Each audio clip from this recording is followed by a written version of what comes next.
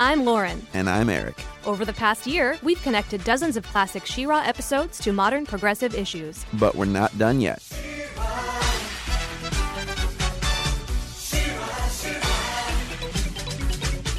In this second season of our show, I'm no longer a newbie to Etheria. This year, we're taking a higher level view of the characters and issues that face the Princess of Power. We're as interested as ever in how those issues connect to our current political landscape. So join us as we look back to the 80s and forward to the Netflix reboot of one of our favorite cartoons. This is She-Ra, Progressive of Power.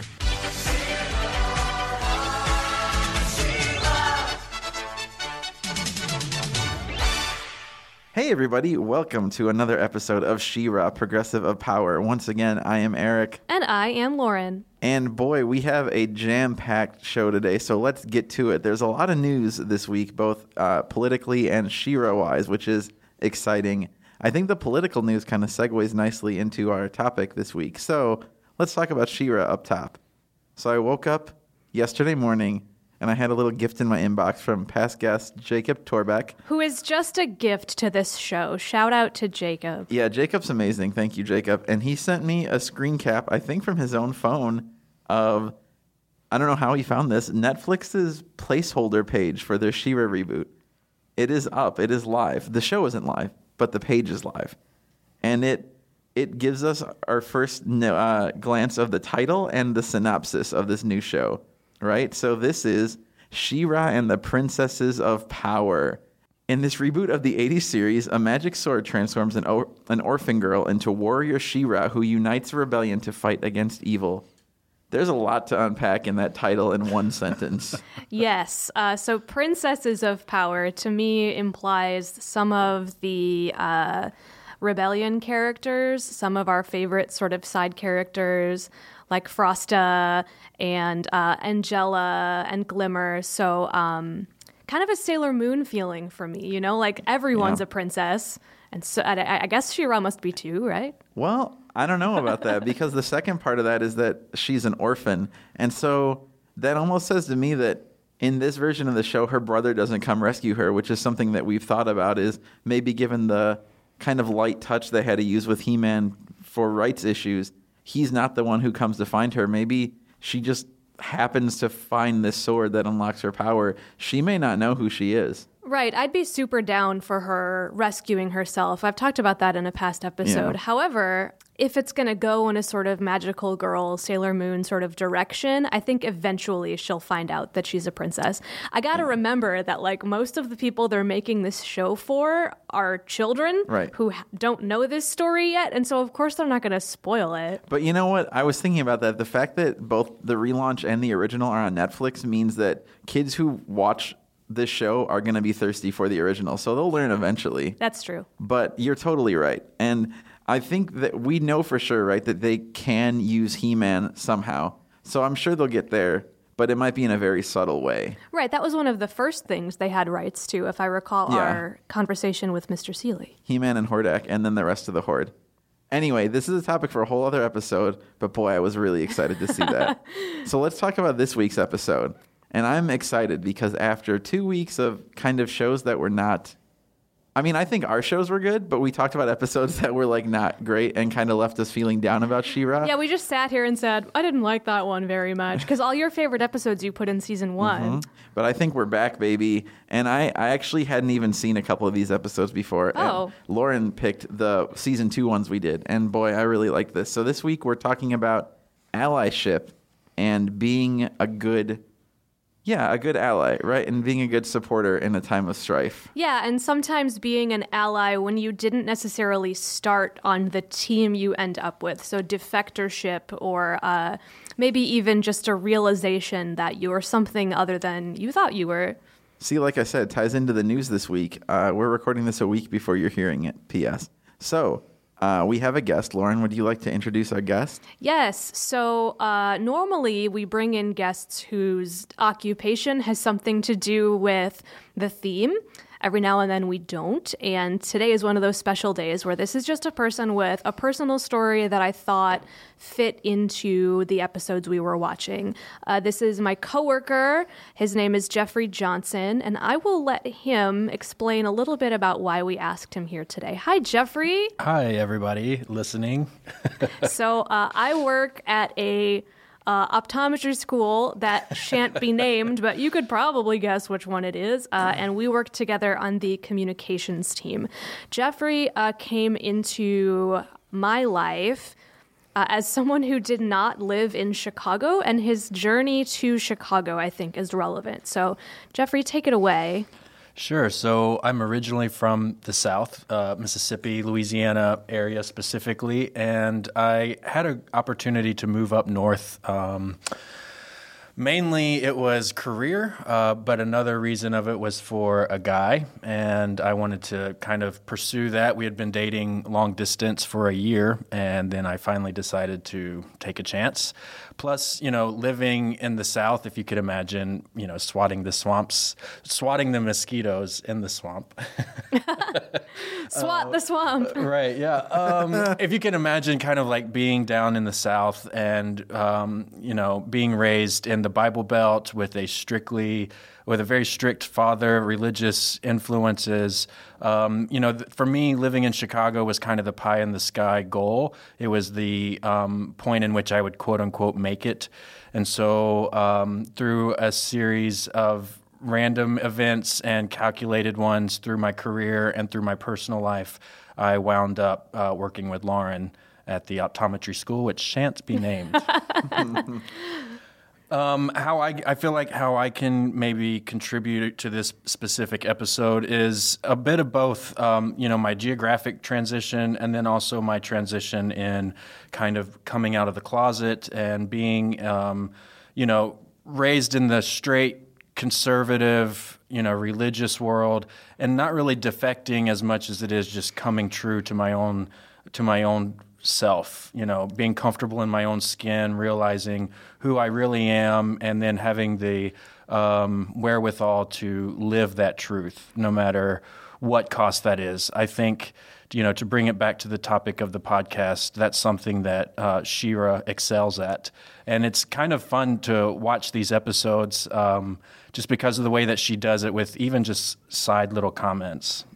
So we got 3 episodes on the docket today, and I really like, Jeffrey, that your story relates to kind of your family, because I feel like, in particular, one of these episodes, or 2 of them, prime you to kind of deal with the loved ones in your life and finding yourselves on different side of an issue. But first, we're going to talk about kind of the generic take on this theme, which is an episode I actually had on the docket for season 1, and I don't know why it didn't make the cut. Feels like it should have, but we're going to talk about it. The Reluctant Wizard. I really like this episode. So in this episode, there is a lone tree in like the wasteland that has magic powers. And after it messes up a Horde trooper and Madame Raz sees it, both the Horde and the rebels figure out that this is, again, an ancient Etherean legend of a super powerful wizard who retreated to this like tree world. Like he made a world inside a tree for some reason. No one knows why. He doesn't want to be out amongst people, but both sides feel like they could use him as an ally. Like the rebels think he could help fight the Horde. The Horde thinks if he doesn't want to help them, he's too powerful to exist. They both go to the tree. He is super powerful. He refuses to join the rebellion. Then the Horde comes. He kind of sort of helps the rebels take care of the Horde.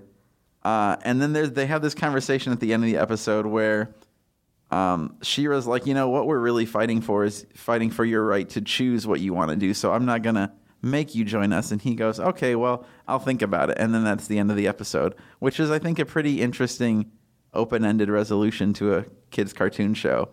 I thought that was fantastic. I really liked that Shira gave him the free will to choose, while the Horde was kind of, their whole thing was obedience through control. Yeah, absolutely, right? Like, I thought that was a super cool end. Yeah, Lauren, what did you think? Absolutely. So, I was surprised by the end of this one. As someone who's watched a ton of these episodes now, we often joke that She-Ra and company end up recruiting a lot of people in a way that maybe doesn't always feel like they have a choice. I think back to, Rock People, which is an episode in which pacifists are forced to fight. And this one reads a lot better as to what the mission of the rebellion actually is. And I really love that we left the wizard to think about it. One of my favorite characters that I compared She-Ra to in this episode was Daenerys Targaryen from the Game of Thrones Song of Ice and Fire series. She goes kingdom to kingdom, freeing all the slaves, and then giving the slaves the option to join her army and continue to overturn and free more people, or to just, live their lives. And I've always had this feeling with Daenerys that maybe she wasn't actually giving them a choice. Like, would she really be okay if armies worth of people just walked away from her, given that she has dragons and can really make people do whatever she wants? But She-Ra sticks by it. The wizard's allowed to just live his life. And that's a really interesting tie-in from Game of Thrones, because in this particular episode, Bo pretty much says the same thing to She-Ra. He says, really, you're going to just let this wizard remain reluctant and kind of on the fence about what to do? And what I thought was really poignant was when she says, well, we're going to give him the choice, but the thing that he knows now is we were nice to him and the Horde was bad. So even if he doesn't know which side he wants to be on, he at least knows which side is going to treat him good and which side is going to treat him bad. He kind of knows the truth of the world a little bit more accurately.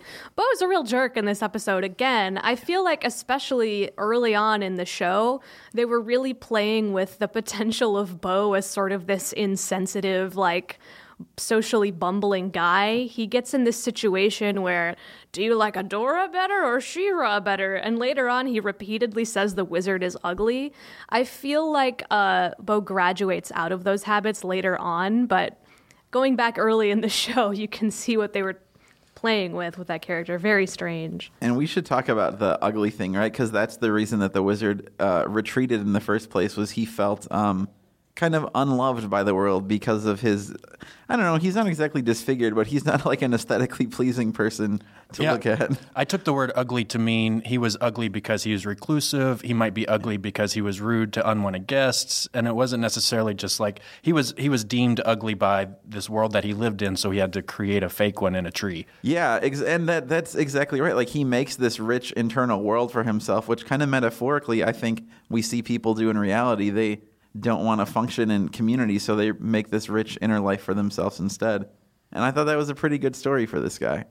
The part about feeling ugly, I think you're right, it does have that metaphorical significance, but also that seems like the kid's cartoon part, like, oh, don't make fun of someone because of his looks. I think that's literally the moral, right? Yeah, it is. The moral is you can't judge. It's what's on the inside that counts. Yeah, but I like that in this episode, he doesn't, as Lauren says, have that change of heart, that it's a work in progress. I think this should have been the template for how all of those stories went in the show, right? Like, this is what we wish the show always did.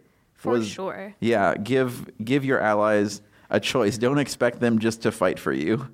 To tie this into current politics a little bit, I want to point out that these were some of my favorite Hordak scenes I've ever seen as well. Yeah. He completely just destroys this trooper before Shadow Weaver can say, that trooper might have been telling the truth. Oh, yeah, because the trooper says, oh, a tree came alive and blasted my ride or whatever. Yeah. And Hordak's like, you're an idiot. Bogus. And blows him up. Yeah. But then Hordak immediately pulls back on that and says, he could have, sorry, Yeah. as if it was legitimately something he hadn't even considered, that one of his people might be being truthful.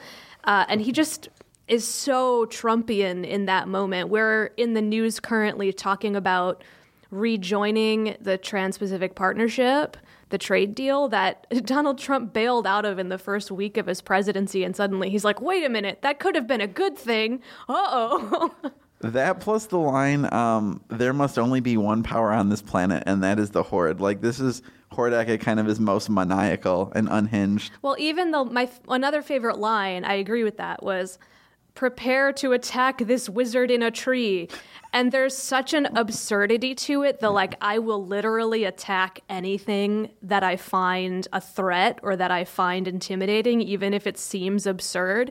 It's like he doubts the credibility that there's a world in the tree and is still going to go for it. And again, it's so Donald Trump. It's so Donald Trump being like, if you hit me, I hit back. I don't care if you're a wizard in a tree. Yeah, if this was Donald Trump, he would have tweeted about that tree.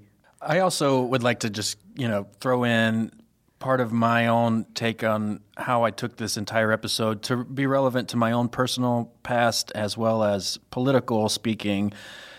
It's easy, I would have to say it's easy for people in the gay community to consider themselves, quote unquote, metaphorically ugly. Ugly by society standards, ugly because we're not wanted, and it's easy to be, quote unquote, in the closet or in a tree or wherever it is where we can build our own safe space kind of world. But what I think is kind of the interesting thing is also people that are reluctant to accept people that are different than them are also living in this closed-off world, almost like a bubble. And my dad represents this reluctant wizard to me because deep down, I know that he loves me as a father does his son, but he won't allow himself to accept me totally because it goes against his religious beliefs and his entire upbringing. And it's because the world that he's created for himself, he's surrounded by people that just reinforce this, gay marriage is wrong, the Christian sanctity of marriage, the idea of it, yada, yada. And it was this past Christmas when I went home to visit that this kind of came to the surface. So it kind of came out over the Christmas holiday that there was this kind of gap that my dad was having trouble bridging, and that is how to love me as his son in its totality, as well as reconcile his Christian upbringing. And it was kind of bringing the reality of the world outside of his tree in harmony with the world inside of his tree. And what I really liked about what Shira did, as we've already discussed, is that she gave him the free choice to just kind of live in this transition period of being unsure. And I think that's really what I've learned as a gay man, living in the world, coming across people that don't accept me totally, is it's not the more that I try to pull people to the other side or try to accept me, the harder they resist. And I think it's the same no matter what the two sides are, whether it's gay or straight or Republican or Democrat. It's the more that we try to pull people to the other side, the more resistance we encounter.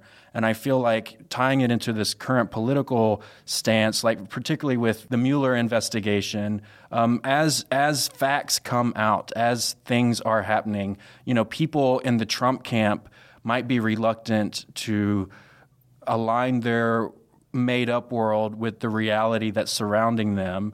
And as people on the other side, I think it's important that we give them the space to live in this transitional period of I'm not sure, because letting go of the comfort zone that you build for yourself is very scary and difficult. Change is hard. And I really like the way that Shira handled this reluctant wizard. Are you all right? Yes, thanks to you.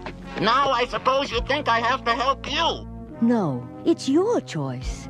That's why we fought for you, to give you that choice. All people aren't the same. Not everyone will judge you by your looks, but you have to give them a chance. It's my choice? Yes. Then I choose to think about it. Fair enough. So I don't know if I actually want to hear the answer to this, because the answer is always no. But does this character come back later in the show? The answer is no. Gosh, every time. Every time. I think the first season was 60-something episodes. I mean, that's just ridiculous idea. Yeah, they aired daily. Like, there was almost no continuity between episodes. Well, one of the episodes that I think we could have done today that we're not going to do is the episode in which General Sunder comes back into the canon. True. And I was just really surprised that existed at all. He's a character that defects, and we actually apparently check back in with him later in the series. But that's really like the one time I think that ever occurs. Pretty much him and Seahawk, your favorite.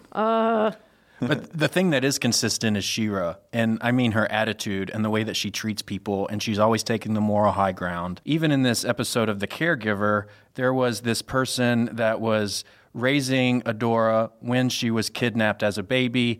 Adora was able to escape or quote-unquote defect to the good side, but she's still living on this, again, quote-unquote evil planet, and her caregiver escapes with the naive perception that she was just let go to go be reunited and everything was hunky-dory.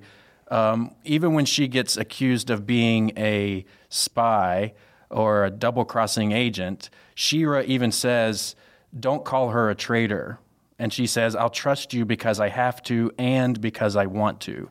And she said the same thing to the reluctant wizard in a manner of speaking, because the reluctant wizard was so reluctant for company. He was initially rude to She-Ra and her crew, and She-Ra was still willing to help him, even though he was, mean.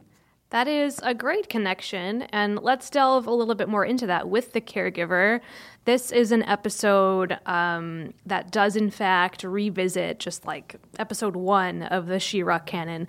We meet Chakra, who Jeffrey has already mentioned. She's the caregiver of Adora, while Adora was raised by the Horde, and the episode opens with, for reasons I think unknown in the beginning, Chakra is leaving the Horde. She's retiring. She's finishing up her stay on this team. And as a parting gift, the generous and kind Hordak gives her a beautiful amulet. And they have this exchange where Hordak says, no one really understands me. I'm actually a nice guy, as you can tell by this just awesome and empathetic gift I'm giving you. Thank you for all your service. And she believes it. She does believe it, bless her. Hook, line, sinker. Chakra goes immediately to fulfill her goal, which is to defect to the Great Rebellion. And for most of the episode, all of the rebels' plans for attacking the troopers, gaining resources, gaining ground, are caught by the Horde because that amulet was not a generous and empathetic gift. It was a surveillance device. Madame Raz, throughout the entire episode, believes that Chakra's a spy. Chakra swears she isn't. In the end, the truth is revealed, and Raz and Chakra have to have sort of a moment of redemption where they get to start their friendship over, and Adora officially gets to welcome sort of the mother she knew for most of her life into the Rebels as their friend. And I really liked this episode, and I think it ties so nicely into Jeffrey's story because there's really something here about how do you deal with your parents, because as you say, Adora keeps talking about Chakra as basically like her mother. I have to feel like there's like a Fox News kind of indoctrination here going on with Chakra, with the amulet, even not intentionally, but like she's still, this hidden agent for the evil oppressor, even though she's trying really hard not to be. Well, this is another Hordak as Trump so strongly episode, because if we look back at a bunch of the people that Donald Trump has fired or encouraged to resign, even weeks before doing so, he's telling people, these are stars, they're my best people, totally loyal, A+. He just spits these generic forms of flattery, and I don't know if he doesn't mean them or if he changes his mind that quickly, but Hordak clearly has an agenda when he says things like that. I think he's more Hordak in that he totally did not mean what he says. He just says it to advance his own agenda. And here's the question I'd like to pose that this episode brought up is, how are we going to be this character that allows Chakra to have a second chance? How is Kellyanne Conway and Sarah Huckabee Sanders, how are these people that are quote-unquote serving Hordak going to re-enter society? We are going to have to, give them a second chance. It's kind of the whole moral to this particular episode, don't judge a person too quickly. And how are we going to let these other people, whether they were intentionally or just by being a toy on a shelf that was played with, how are we going to allow them back into society?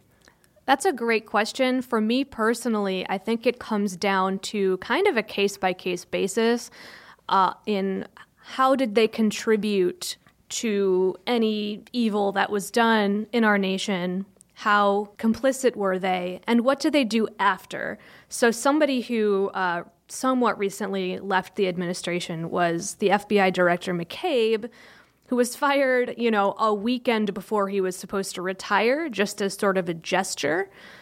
And in response, he went on basically a quick media tour and wrote a manifesto and did interviews, basically cutting off, any positive will he might have had toward Donald Trump, making it very clear he does not support the actions of this person and he thinks this is crap.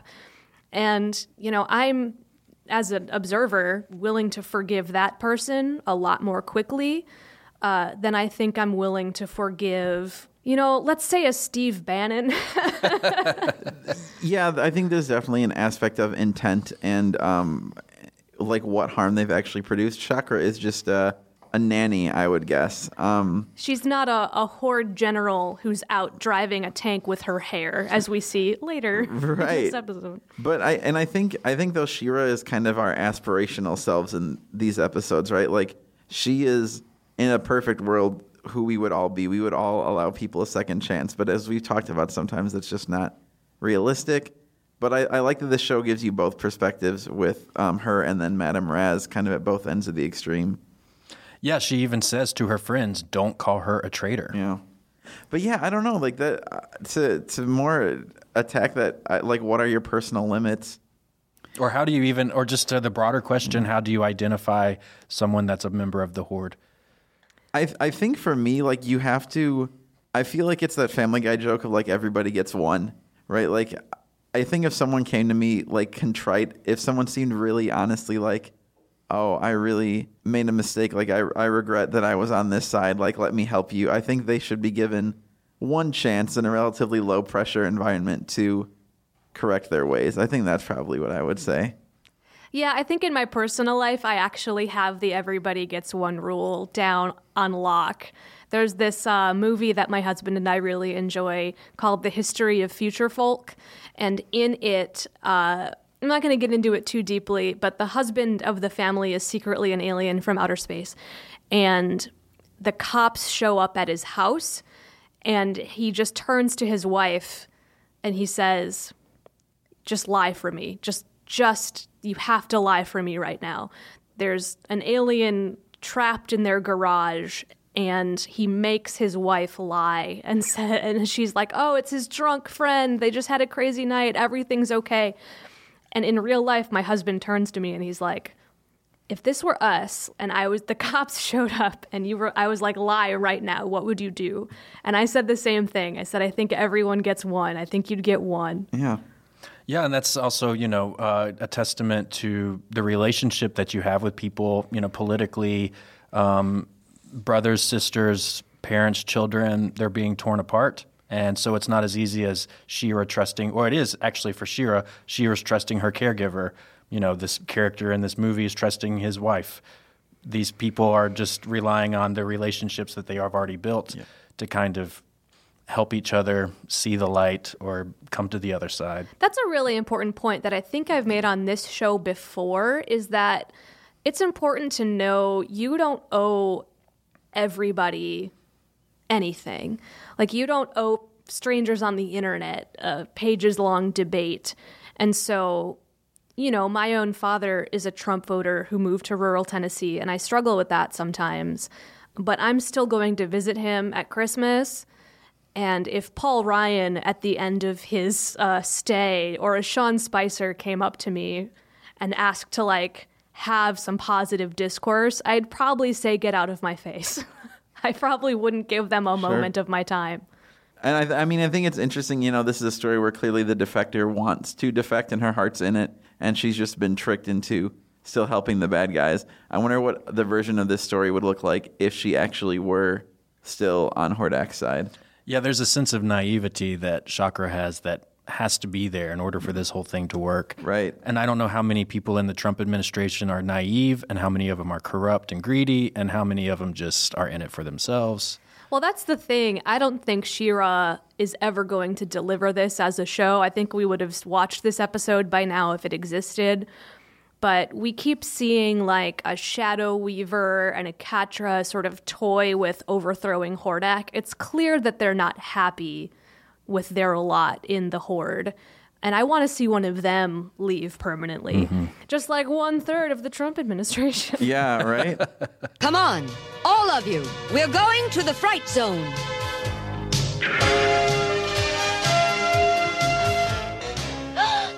You're taking that traitor with you? Don't call her a traitor. There is no real evidence against her, madam. Besides, she knows Hordak's lair.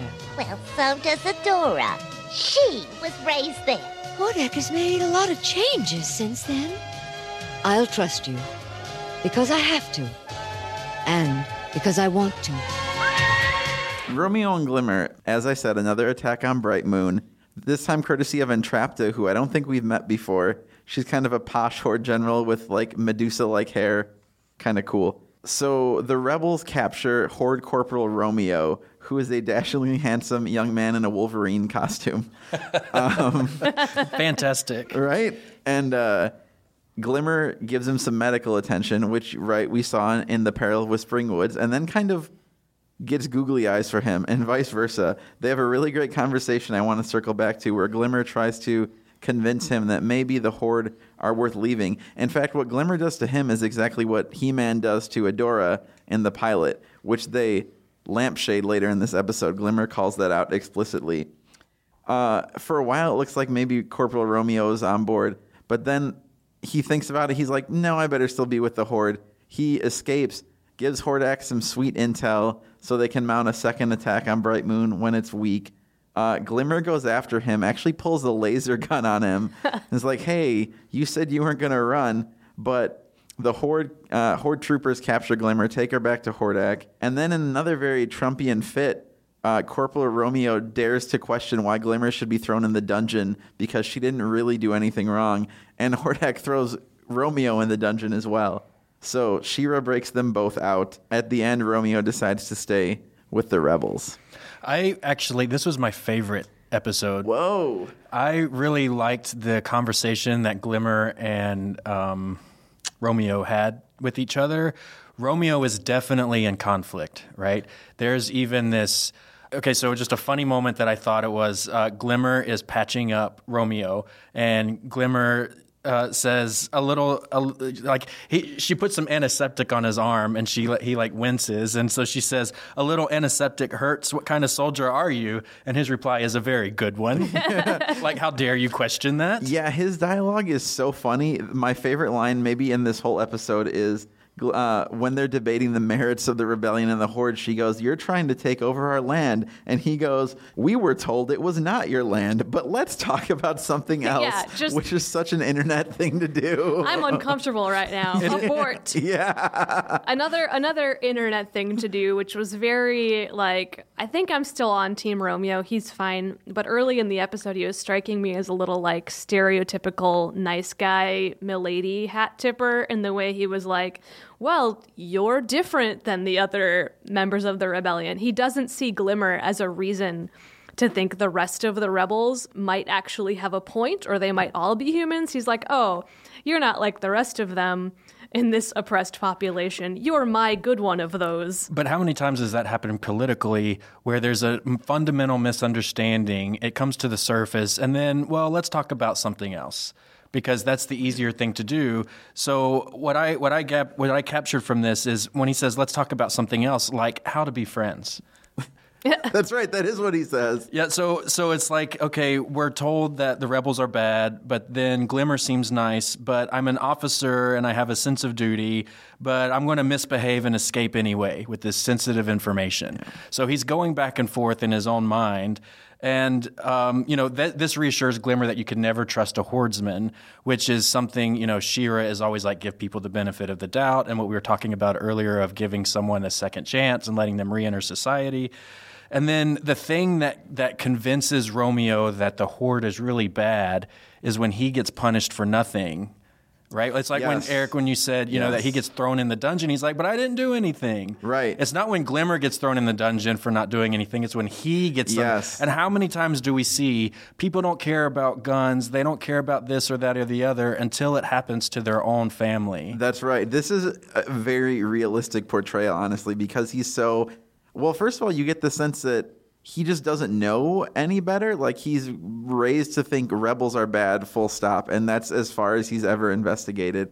And yeah, then when bad things start happening to him, he's like, wait a minute, maybe this isn't fair. It's like, yeah, dude, these people have been saying that the whole time. Yeah, he needs a lot of convincing, though. Yeah. I mean, it's a very realistic portrayal of, I'm not just going to say Trump voters, I'm going to say anyone who ever really backs any team or any individual super strongly. It's this idea that, like, well, sure, ICE is going to come in and start deporting people, but they're not going to deport my friends or my family or anyone I've ever heard of, so who cares? And, like, no, Hordak's gonna do exactly what he said he was gonna do. He's gonna put innocent people in the dungeon. It's a critique of jingoism, you know, on any side.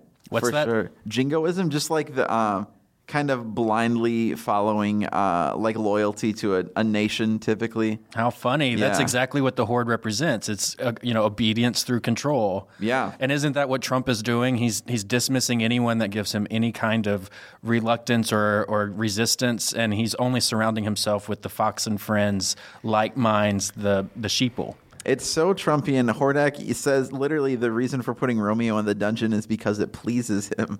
Yeah. There's been a lot of radio, I'm an NPR listener, a lot of NPR stories in the past couple of days about some of Trump's recent moves and how it's affecting his base.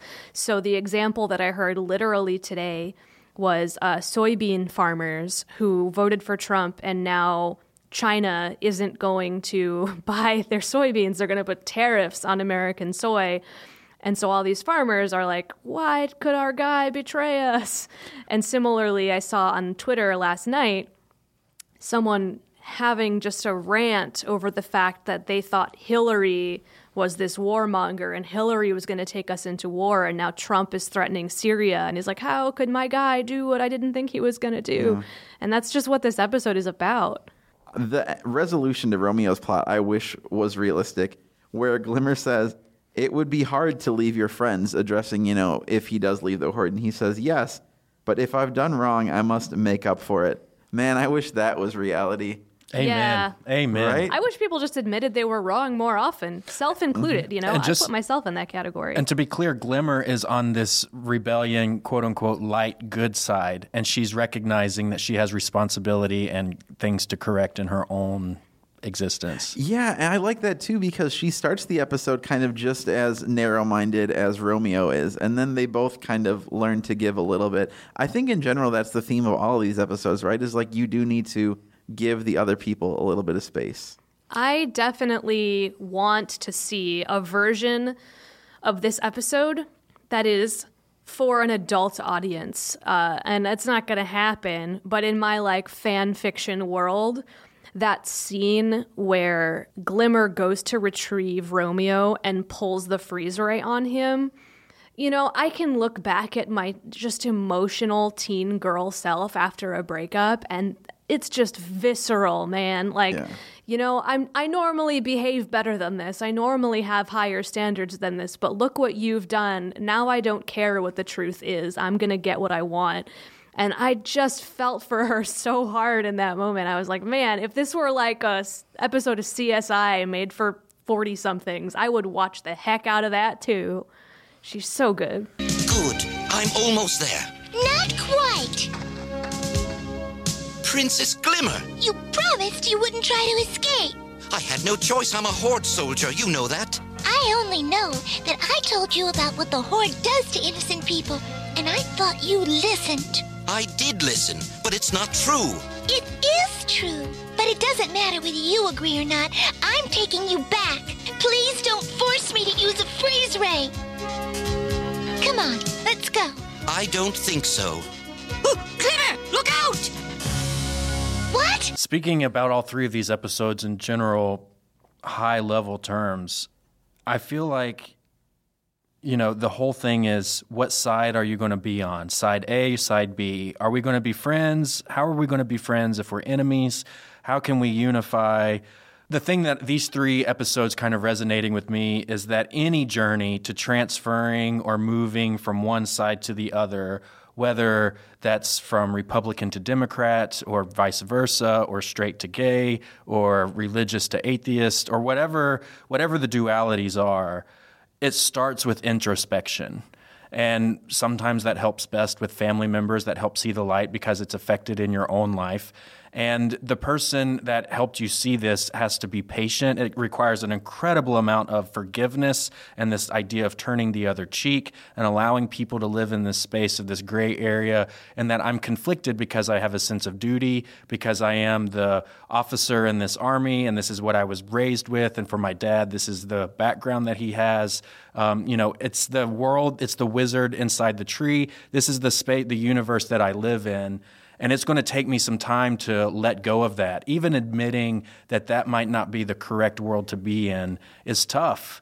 And I think She-Ra's ability to give folks a space to live in that is unsure and transitioning is exactly what the country is going to have to do if it wants to heal from this divisive space that it's currently in.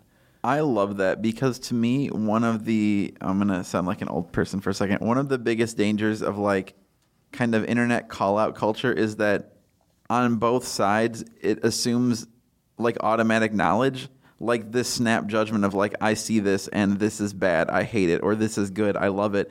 But no one wants to admit that maybe they don't have all the information, that maybe it's okay not to know. Like, things would be so much better if people would just understand that there is so much they don't know. You know, Romeo didn't know an actual rebel, and I bet a lot of Trump voters don't know many people of color or LGBT people or things like that. And maybe, just like know what you don't know. Yeah, and for Glimmer to also recognize that she has her own sense of, I need to take responsibility for this guy getting away, even though he was under my watch.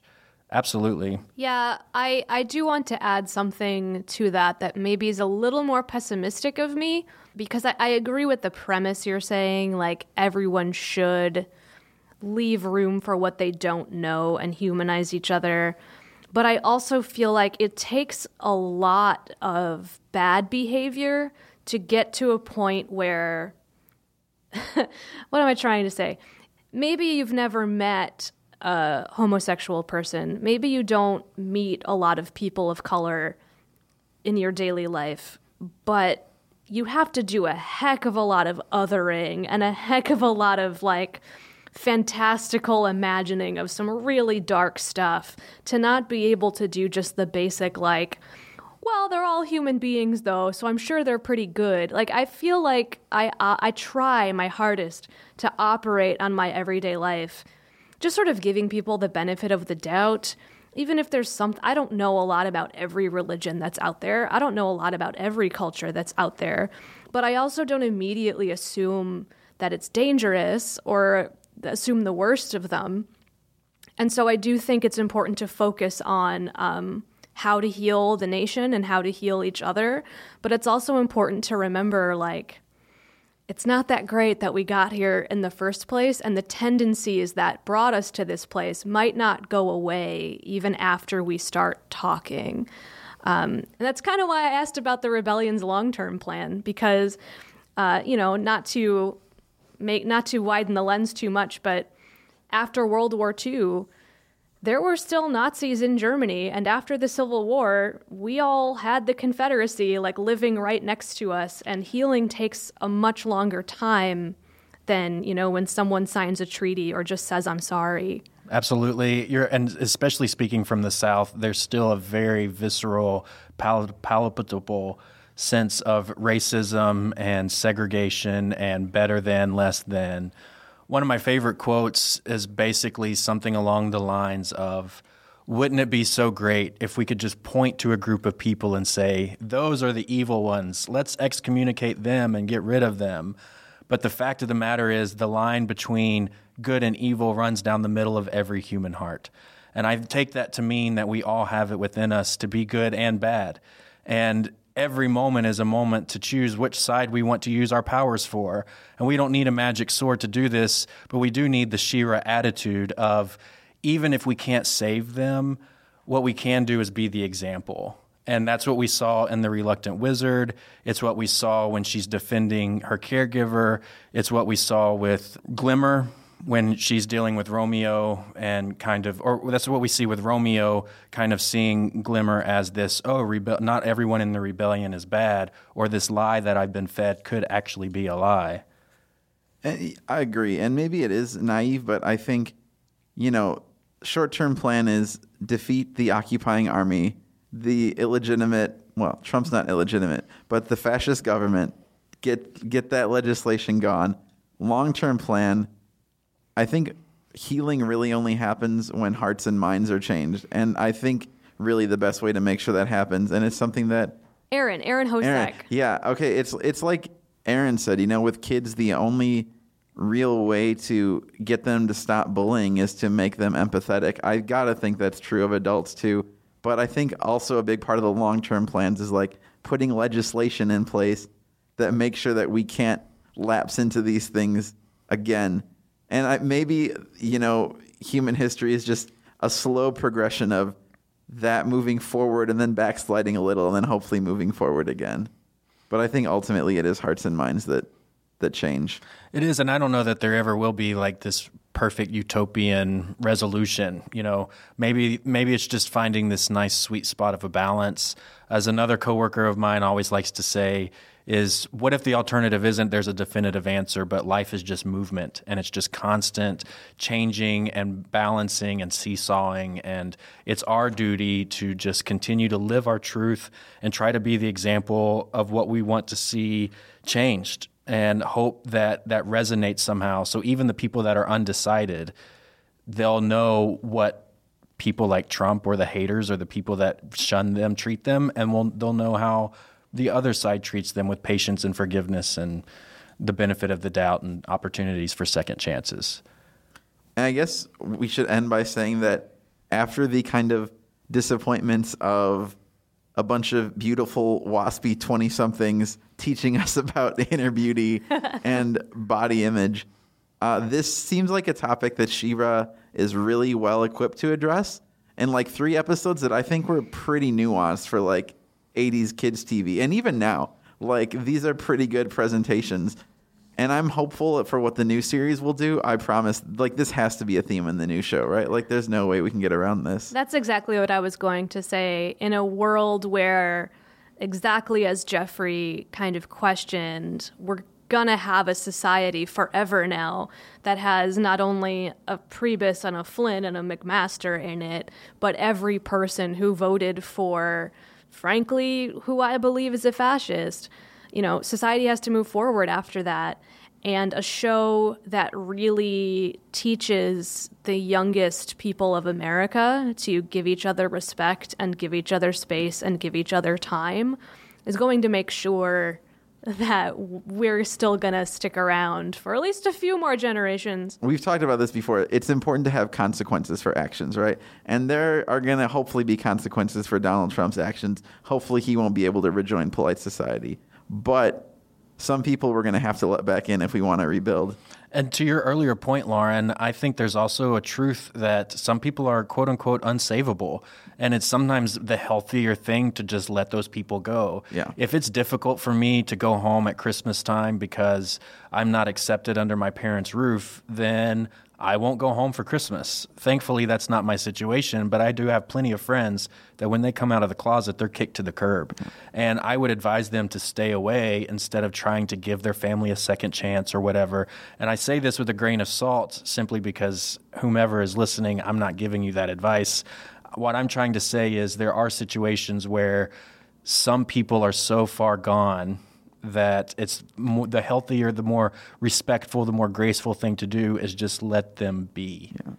Interestingly, I'm not sure, including Hordak and including Skeletor, anyone on this show is irredeemable. They allow these characters to have moments where they're redeemable, and I think that's a bright spot of the She-Ra universe, is that through She-Ra's powers, literally anyone can potentially come back. By the power of Grayskull. Thanks for listening to She-Ra, Progressive of Power. If you like our show, you can rate and review us on Apple Podcasts. We super appreciate it. You can also send in any feedback you have to our email address, progressiveofpower@gmail.com, or to our Facebook page at facebook.com/progressiveofpower. If you or your loved ones identify as LGBTQ and need a helpful, safe place to go in Chicago, I can't say enough good things about the Center on Halsted, a community center focused on providing support to marginalized communities in the city. If you want to be an ally, you can help the center by supporting their programs, volunteering, donating, or even renting their spaces for an event of your own. Get more info at centeronhalsted.org or drop by at 3656 North Halsted today.